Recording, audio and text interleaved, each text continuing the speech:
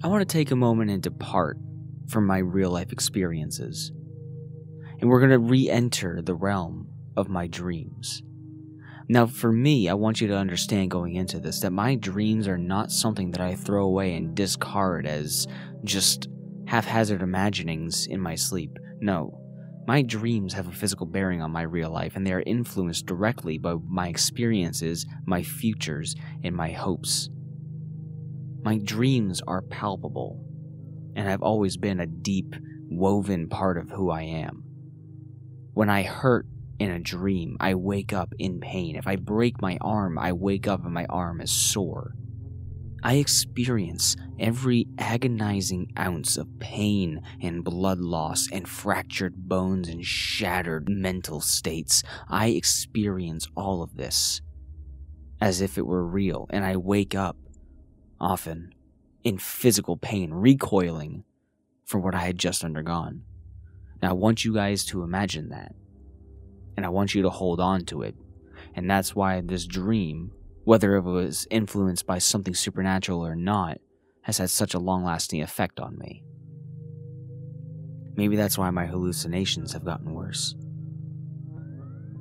But that's a story for a different day. Now, with that setup, I want to explain to the best of my ability where my irrational fear of pigs comes from. For as long as I can remember, I felt uncomfortable and simply scared when I see a pig. Even if it's in a movie or at a fair, I get this unnerving, retching gut instinct to run. Just get away. There's no fight or flight. It's strictly flight. Just get away. That is a pig, and you are threatened. But you don't entirely know why. It's ingrained in your core to escape. And the earliest memory I can think of that may have sprouted these triggers and maybe influenced this dream was watching my half-brother play a game, Duke Nukem 3D. In the game, there are anthropomorphized pigs in police uniforms trying to kill you, which itself didn't really scare me when I saw it. I was watching just as any child would, wondrous and intrinsic, but I had this extremely vivid recollection of a death screen that would pop up, a splash screen that said game over kind of thing. One where Duke, his head, your head, was on a silver platter, being served to a circle of pig people. For the life of me, I cannot find this image anywhere, and this is a serious request. If you can find this image, please send it to me on any of the social media listed below, because I am not convinced that this image exists. I don't know if it was ever a part of the game or if it was some nightmare I had watching him play. All I know is it planted the seeds for what would become my biggest irrational phobia. Since then, I've had two dreams.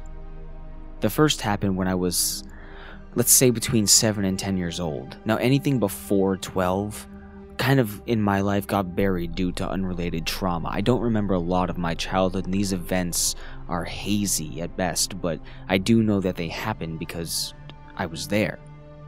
I awoke in a dream, sitting on my bed in the middle of a room the size of a high school gymnasium. The ceiling was infinitely tall, and there were no doors or windows, no justification of an outside world, just this box and me. Nothing at all in the room aside from me, and a beaming, demonic red glow, and a large boar head mounted on the wall. My bed was dead center of the room, and I sat on top of the sheets. No pillow, no blankets, just looking up at this monstrous head as its jowls shifted unnaturally. After an infinite amount of time of just sharing a glare with each other, it started speaking to me, but not in a language I could understand. It was mangled and guttural and demonic. It chanted some disfigured moan at me, echoing in circles, only growing louder and louder until its voice consumed my mind. I was petrified. Nothing more than a speck. The dream went on for what felt like hours, just listening to its unceasing rant. When it finally ended, I awoke in my bed. I was sweating and crying and nauseous. My dreams are fickle. Sometimes the most significant detail slips away in seconds. Other times I'll recycle what I experienced for a few hours until the daily burden washes it away. But this dream stuck with me. It took a special place, embedding itself like a shattered bullet next to my heart. I think about it once a week, at least, its horrid gurgle plain as day in my ears. Then I had the same dream again. I think I was around 16, and it played out the same exact way, except my body was the one I inhabited now. I didn't revert to my childhood self, and this time, the room was much smaller. Face to face with the beast, I stared it down with a mature opposition but fragile demeanor, knowing it held power here and I was still nothing. That feeling was clear and persistent. As I had assumed to be rid of this dream forever, only to have it crop up again, the persistence of this thing was maddening. It was toying with me. The lasting effect that it had in my teen years left me embarrassed and self-loathing at times. The fact that I knew I had such a pathetic, egregious fear of a stupid little animal. Nothing more significant happened in the second dream. Nothing too different outside of my body growing and the room being smaller. It still chanted the same demonic grunts, exactly as they were years prior. Now I remember after the dream going to a Halloween event at a theme park, waiting in line with my best friend and his girlfriend at the time to walk through a spooky maze. I held my spot in line for nearly 30 minutes, just waiting to go through the haunted walkthrough, until a man with a chainsaw moved through the crowd, scaring the patrons. I wasn't afraid of the weapon. I don't typically scare that easily, usually antagonistic to anything trying to scare me, considering my built-up arrogance on horror. I ditched my place in line when I saw the leathered pigskin mask he wore. My face went white in an instant, and without even commanding my body to, I bolted to the gift shop to hide. A 20-year-old man hiding in a gift shop from somebody wearing a pig mask. To this day, I can hardly look at realistic animated pigs, let alone a living swine. Charlotte's Web was traumatizing for me.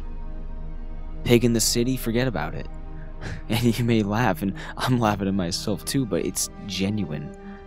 If there's a pig in a video game, if there's a pig in a movie, I couldn't even get through the first part of Spirited Away without having to look away from the screen.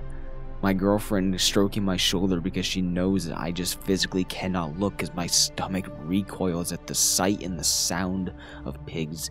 I've gotten better. That's undeniable. But I'm still disturbed. I'm still held back by the sound of their squeal and the twisted designs in media. What made this have such a lasting impact on me was how genuinely vulnerable I felt with that monster holding me hostage in my own mind. It didn't feel like a dream. It felt like a vision. A warning.